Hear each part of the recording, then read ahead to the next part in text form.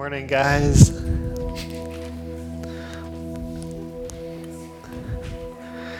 Hope everyone's doing well.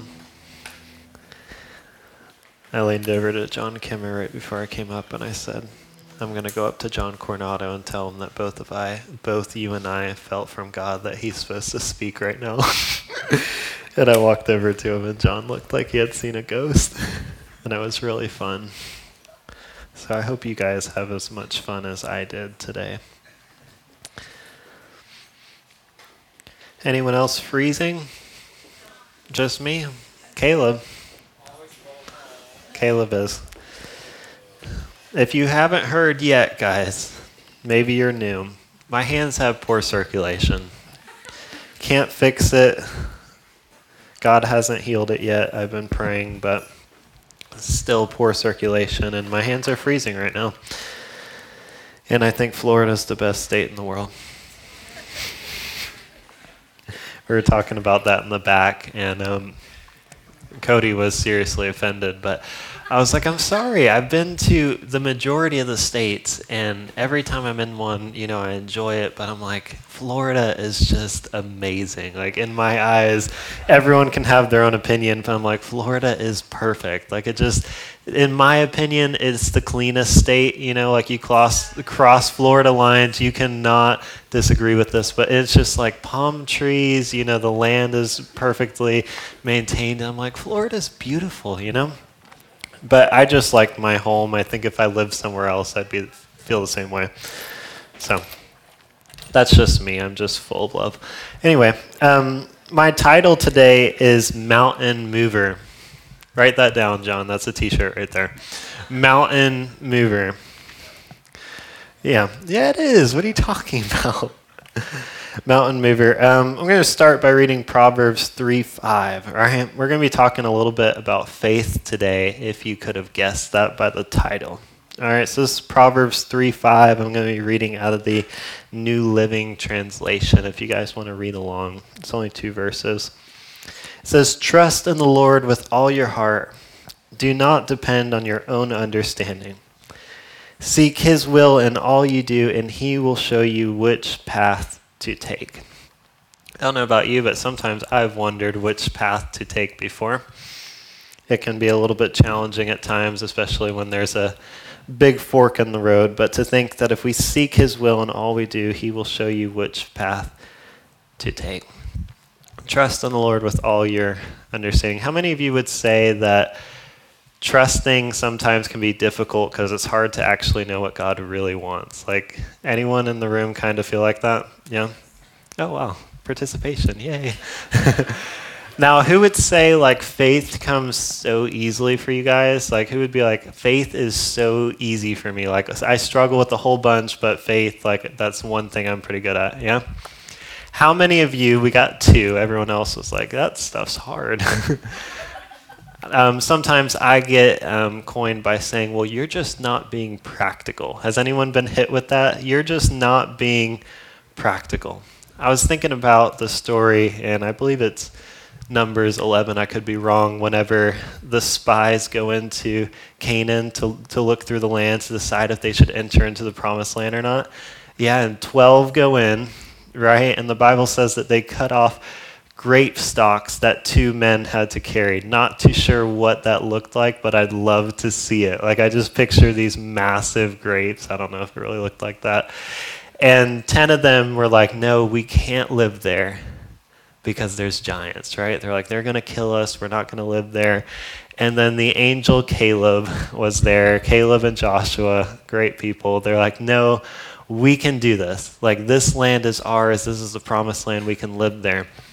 And it was amazing to watch this conflict where it was like, no, you're not understanding me. Like, there's giants, we're going to die. But yet in Caleb's eyes and Joshua's eyes, they're like, nothing could go wrong. And that's my eyes a lot of the time. I'm like, nothing can ever happen to me. Like, life is perfect. What could possibly go wrong? And to think that because of the 10 people got practical, sometimes being practical is good, but 10 people got practical, and because of that, they had to wander for 40 years. That's harsh, God. Where's the grace? Where's the new covenant? That's a hard lesson. 40 years because people got practical. Like I said, people have come up to me before and said, "You're just not being practical." And it's funny because it seems like the more you know, the more information you know, it's easier to get practical. You know what I'm saying? Kids aren't very practical because what could go wrong, right? But I would say, I think a lot of you guys, because people say this to me, so I'm talking to you guys, I think a lot of you guys know the wrong stuff. Because Jesus knew a whole lot, but it never got in the way of his faith. He knew a whole lot, but it never seemed to get in the way of his faith. So I can know the practical side, and that's good to know, and sometimes we have to move in that sense. But most of the time, it wars with our faith. And the more we know actually fights against what we should really be doing on the inside. So we're going to be talking about mountain moving, even when faith isn't practical, even when it goes against everything you know. All right, so we're going to go to this verse. I know you haven't guessed it, but where Jesus talks about like a seed and a mountain. So I know you couldn't have guessed it, but this is where we're going to go. We're going to go to Matthew 17:17. If you guys aren't familiar, this is the story where a man brings his demon-possessed child. It's also in Mark 9, and they're like, "Please help my child." The disciples, go back and forth. "No, we can't help him." And this is the phrase, "Help me with my unbelief." I believe, but help me with my unbelief. That verse isn't in the Matthew version, but you guys will get it. And Jesus said, "You faithless and corrupt people." So Jesus asked, "What's going on?" And this is his response. "You faithless and corrupt people, how long must I be with you?" Well, there's the new covenant. Still looking for the grace there, but that's all right. "How long must I put up with you? Bring the boy here to me." Then Jesus rebuked the demon in the boy and left him. From that moment, the boy was well. So the disciples couldn't do it. They didn't know why. Jesus walked up, did what Jesus always does, rebuked the demon, gave us the focal point, what should and shouldn't happen. And then the disciples come up afterwards, and the disciples ask Jesus privately, "Why couldn't we cast out the demon?" Good? This is his response. This is the reason why he couldn't cast out the demon. You ready? "You don't have enough faith," Jesus told them. "I tell you the truth, if your faith even as small, I tell you the truth, if you had faith even as small as a mustard seed, you could say to this mountain, 'Move from here to there,' and it would move. Nothing would be impossible." It's really funny. This word "nothing" in the Greek, it means like nothing. So it's essentially the same meaning that we have, but it's just nothing, in case you guys were curious about that. Nothing would be impossible. And then some manuscripts add verse 21, which says, "But this can only be cast out through prayer and fasting." Through prayer and fasting. If you guys are curious why some versions add, or some manuscripts have verse 21 and some don't, it's kind of because of the whole Dead Sea Scrolls that were found, and they found out, well, actually the majority of manuscripts don't have this verse, so they took it out. So if you guys read out of the King James, it's always in there because the King James was written in the 1600s before they found all those scrolls. So that's a little bit of a rabbit trail, but there it is. And that's why a lot of, again, I went down and I will finish it. That's why a lot of King James onlyists will say, well, you can't read modern versions because, look, they take out verses. So they'll point to a verse if you're talking to a King James onlyist, and they'll say, look at this verse. Anyone else have these debates? They'll say, look at this verse. Your Bible is wrong because they took it out. Well, actually, verses and chapters weren't even added until the 1500s, but okay, I see where you're going. But what happened is we've discovered a wealth of knowledge since the 1600s. So we don't go back to the computers from 1900s and say, these are the best. We know as we discover more, as we have more knowledge, we can say this is actually more accurate. So what most manuscripts say is the vast majority, over 800, say that actually that verse shouldn't be in there. And so that's where the debate comes from. But it's in Mark 9:29, so there you go. Anyway, if you guys were curious on how that can happen, that's called a rabbit trail. So, isn't it interesting that whether you're reading Mark 9:29 or you're reading Matthew, he ends by saying, this can only go out through prayer and fasting, but yet he neither prayed nor fasted. He actually commanded, and he said the problem was your faith. So Jesus, you said the problem was your faith, but then you said I have to pray and fast, and you actually didn't do either one. Hey, Matt. So where is it? What's the problem here? Is it actually our faith, or do we have to pray and fast? And I kind of decided, I've realized whenever I fast, mostly because I'm complaining, but I don't seem to really frighten Satan. It's not like I start fasting and Satan's like, oh my gosh, he's not eating meat. Demons flee, for God's sakes. He's not eating meat. Watch out. Like that's not what happens. What actually happens is when I fast and pray, I get to know the one that created and who created me. So I come out with a better understanding of who he is and who I am. So what fasting and prayer actually does is it boosts us into a greater place of authority because we know our God and we know who we are. And what Jesus did is he didn't necessarily fast or pray, but he commanded the demon to flee. So he walked into a place of authority, right? But you don't just get authority, you essentially walk into authority through prayer, fasting, time with the Father. So that's kind of what was going on with this story. Is prayer and fasting will push you into a greater place of authority, but yet he still pointed out faith, and he said, faith is the problem. Has anyone ever been pointed out and said, if your faith was just the size of a mustard seed, and you're like, man, how small is my faith? Like those things are pretty small. I had one in a book one time. I'm like, wow, that is small, So my faith has to be smaller than that, right? If the demons aren't fleeing. If the sick aren't being healed, if the dead aren't being raised, my faith must be pretty small. I'm going to argue a point today on how to cultivate yourself into being a mountain mover. And I personally believe that, John 3:16, when it says, whoever believes will not perish but have everlasting life. I believe everyone probably in this room, if you believe in Jesus, if you believe in God, has had a mustard seed faith at one point. The Bible says it's impossible to please God without faith. You can't come to the Father without faith. I think that's Hebrews 11. You can't come to the Father without faith, meaning that if you know God, we've all experienced faith, right? Meaning that we've all had a mustard seed faith at one point. So why aren't the mountains moving? Why aren't the mountains moving? Now, me personally, I do not think it is literal mountains. I mean, we can have this debate later, but if you think that Jesus was literally talking about walking around and just throwing mountains wherever you want, that's fine. I can see how you can come to that conclusion. I personally mean he was illustrating the things in our life that are big and burdensome.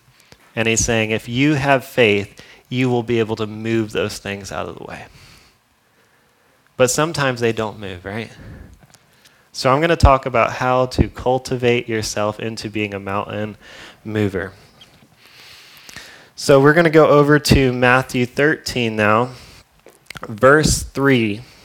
And again, I'm going to read out of the NLT version. If you guys have your YouVersion, or if you're a professional Christian like Christina and you have your hard copy, let's go ahead and read through this, because I'm going to read a few verses. I want you guys to be able to see it. It's on the screen too. You ready? Hope your fingers are quick. Here we go. This is Jesus, just so you know. He told many stories in the form of parables, such as this one. Listen, a farmer went out to plant some seed. As he scattered them across his field, some seeds fell on the footpath, and the birds came and ate them. Other seeds fell on shallow soil with underlying rock. The seeds sprouted quickly because the soil was shallow. But the plants soon wilted under the hot sun, and since they didn't have deep roots, they died. Other seeds fell among thorns that grew up and choked out the tender plants.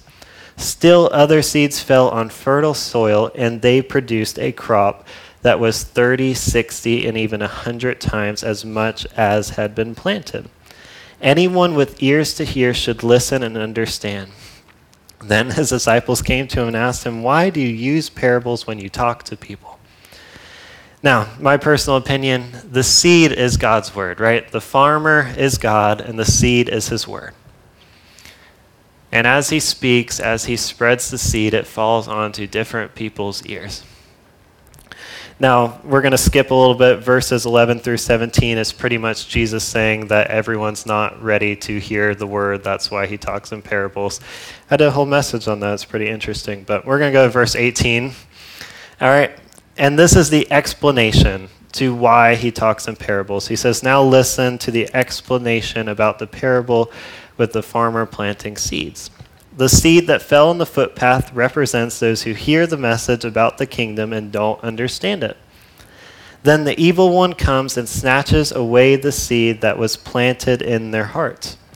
The seed on the rocky soil represents those who hear the message and immediately receive it with joy, but since they don't have deep roots, they don't last long. They fall away as soon as they have problems or are persecuted for believing God's word." Now, this was all context to get to this one verse for today's point. The seed that fell among the thorns represent those who hear God's word, but all too quickly the message is crowded out by the worries of this life and the lure of wealth, so no fruit is produced. The seed that fell on good soil represents those who hear and understand God's word and produce a harvest 30, 60, and even 100 times that was planted. All right, back to the main verse for today. But all too quickly, the message is crowded out by the worries of this life and lure for wealth. So like I said, I believe that we have all experienced mustard seed faith at one point in our life. I actually don't believe that the problem in most of our lives is our faith. I think our faith is fine. I think the problem is everything else that actually chokes out our faith. I think when you came to Jesus, it required faith. The Bible says that it takes faith to go to God. So I think you've experienced faith, but I think all too often your seed gets choked out by the thorns in your life. Your seed gets choked out by the thorns in your life. I believe the enemy's goal for your life is to steal, kill, and destroy and all that great stuff. But I believe he does that by increasing your cares. I believe one of the enemy's greatest goals in your life is to increase your cares. If he can increase your cares, he plants seeds that compete for the word of God. So God speaks and it makes a seed. And the enemy does all he can to make sure that he's also planting seeds in your garden that are competing for the soil. I went just the other day and I was dropping off some pallets of block at a customer's house, and I do landscape and stuff like that. And I was driving down the road, and on the same road there's 2 or 3 houses I had done projects at before. And it kills me when I do a project. I tell them, I'm like, listen, this will only hold the weeds back for so long. Please, pay someone to do your weeds or spray them yourselves. And I go back a year later and it's infested with weeds. And I'm like, I did all this work. You spent how much money and you let it look like that? I don't know about you, but that tears me up. I don't walk outside my front door. I finally got Allie. I saw her the other day. She bent down and pulled a weed. I was like, thank you, baby. I'm so proud of you. I tried to make sure everyone knows you pull weeds out of your gardens, guys, out of your landscaping. Do not let that happen. John, yes, I'm looking at you. You got to fix that. Anyway. Anyway, a lot of times in life, we create this great place, and God speaks and we make a seed. God calls us to be a pastor or whatever it might look like in your life. This is my life. God calls us to be a pastor, but the thing that holds us back isn't that God's word wasn't powerful enough, isn't that we weren't called. It's that the enemy plants everything he can around that seed to make sure that the cares and worries of this life will choke it out. The only limiting factor to God's word, are you ready, is not his word. It's limitless. It's the condition of the soil. The only limiting factor to his word is the condition of your soil. And a lot of times we have so much other junk, the worries, cares of this life, and the lure of wealth, that it chokes out anything that God's actually going to do in our life. The enemy's going to do all he can to increase busyness. How many of you guys know that busyness is like the artificial significance in your life? Like a lot of us only feel significant. We only feel like we're really doing stuff that matters when we're busy. You know, COVID hit and it was like the greatest depression peak of all time in society because all of a sudden people were put in their homes by themselves and they're like, wow, I don't like who this is. So we do all we can to get busy, to get active, to fill up our time, to make sure that the thorns actually choke out anything that God's trying to do, but we can stay happy with who we are.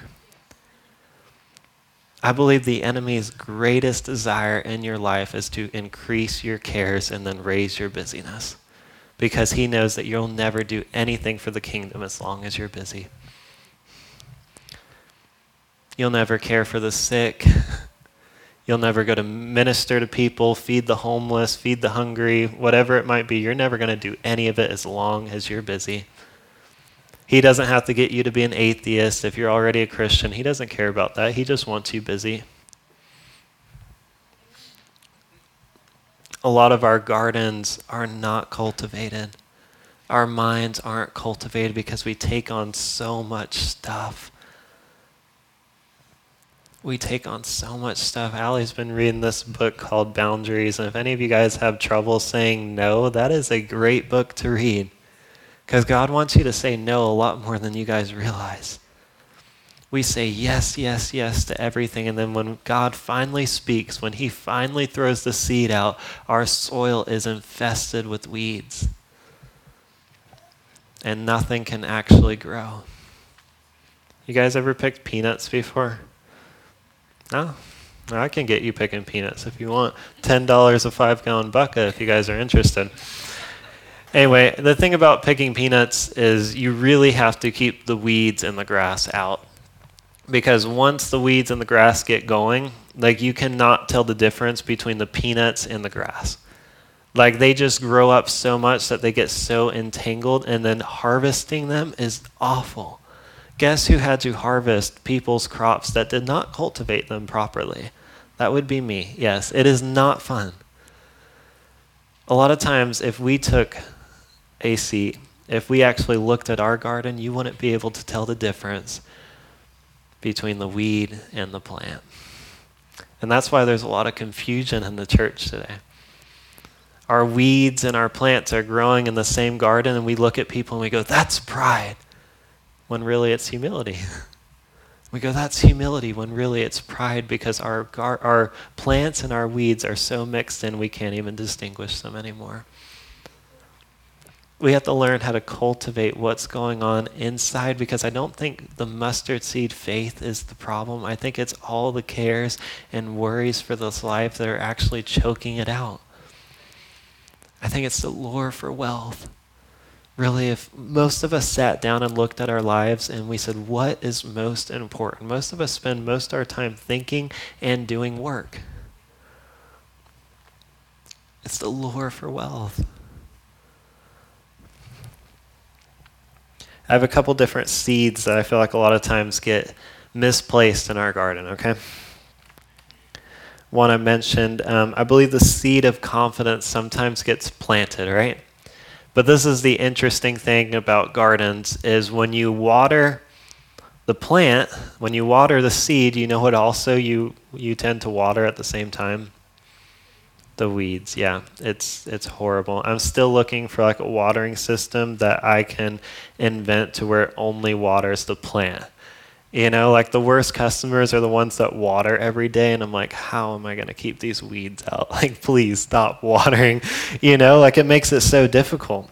But the thing is, when a seed of confidence gets planted, the same water that waters your confidence also waters your pride. Same water. It waters both of them. And what most of us do is we go, I know that's bad, so I'm going to pull it up. And we've allowed it to go so long that the peanut crop and the grass, they've grown together and they look the same. So instead of pulling out the pride, we pull out the confidence too.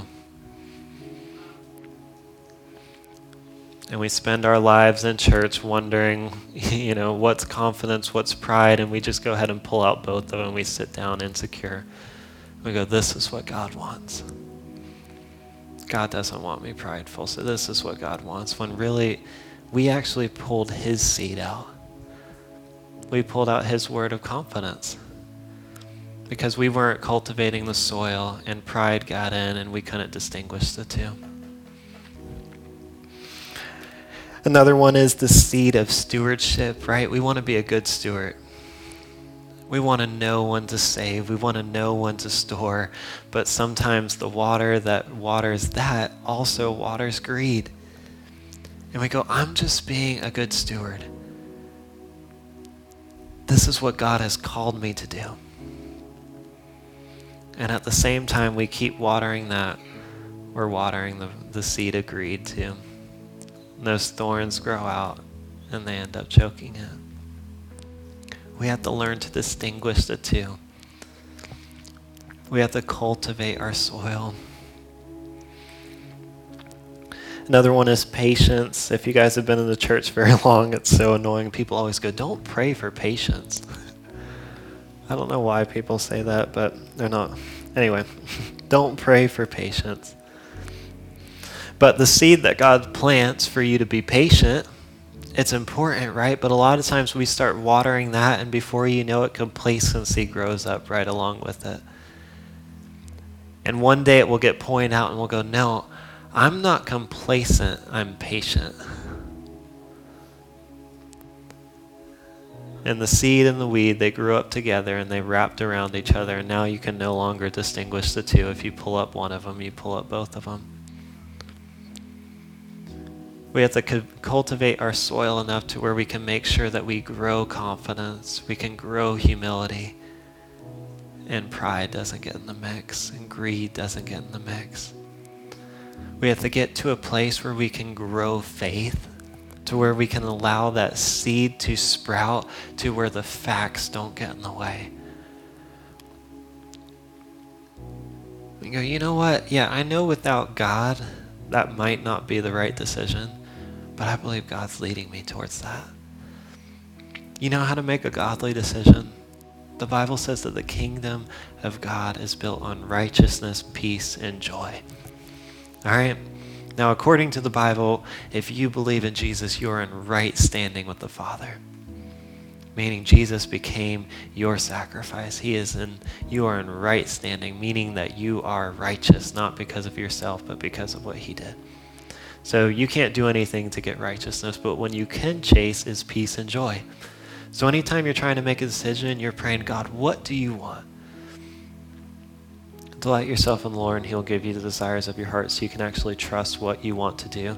If a decision doesn't bring you peace and joy, and not just because you're scared or you're not, I'm talking two decisions, you don't know which one to take. A lot of times you can trust peace and joy because it's the kingdom of God.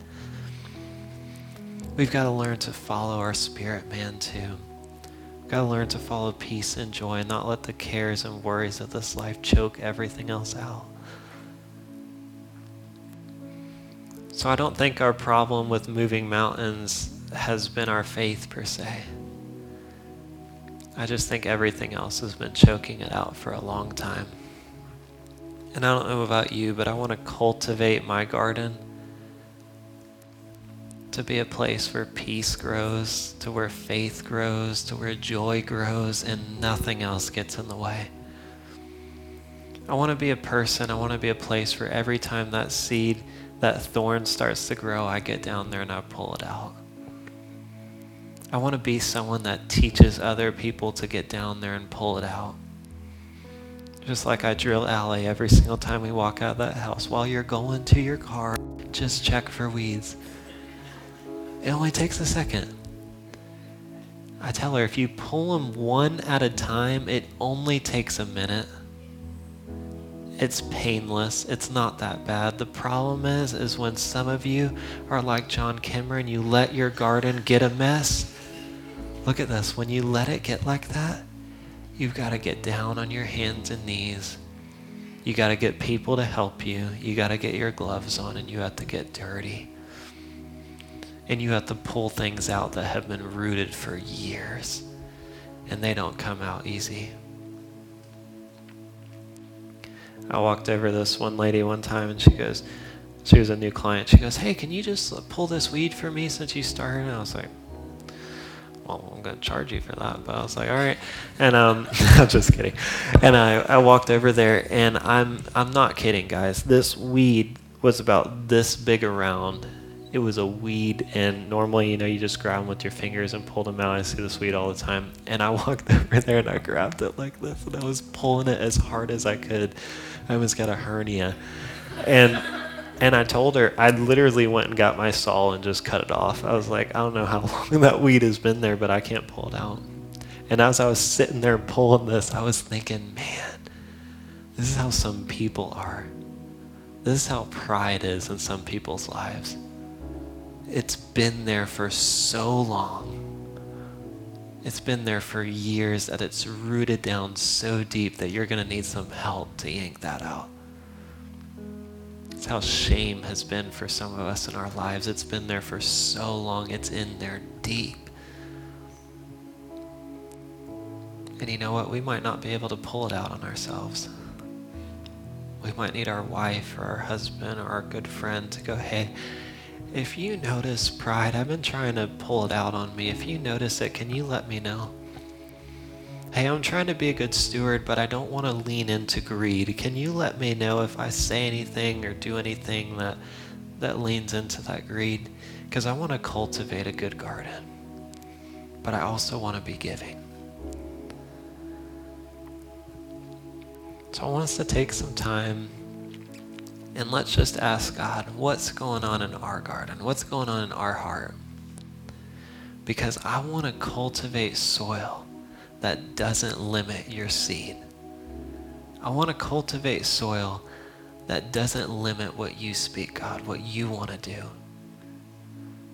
I especially don't want to have a life that's so consumed with the cares of this world, that's consumed with busyness. I want to be able to set aside days to rest because God's more important than what's going on in my life, more important than my business or maybe whatever it might be. I'm going to set aside time to rest. I'm going to cultivate my soil.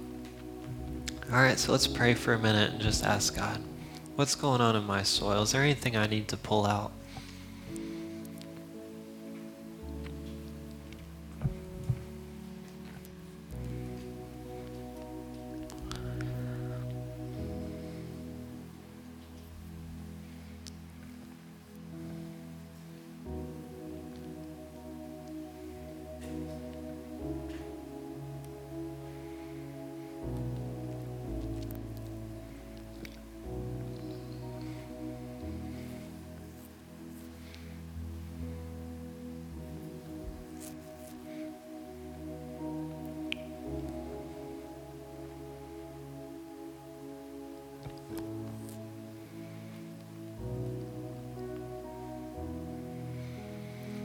I wrote this down last night. I said, I'm choosing not to overextend myself. I don't want to take responsibility for something that He didn't call me to be responsible for, because I know that those very things will fight for the same nutrients as the things that God planted in me.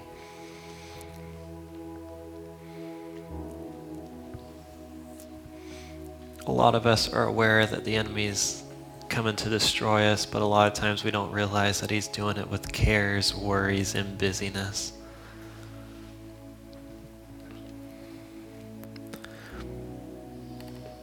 Don't let the enemy fill up your schedule so much that it chokes out God's anointing, calling, and will for your life.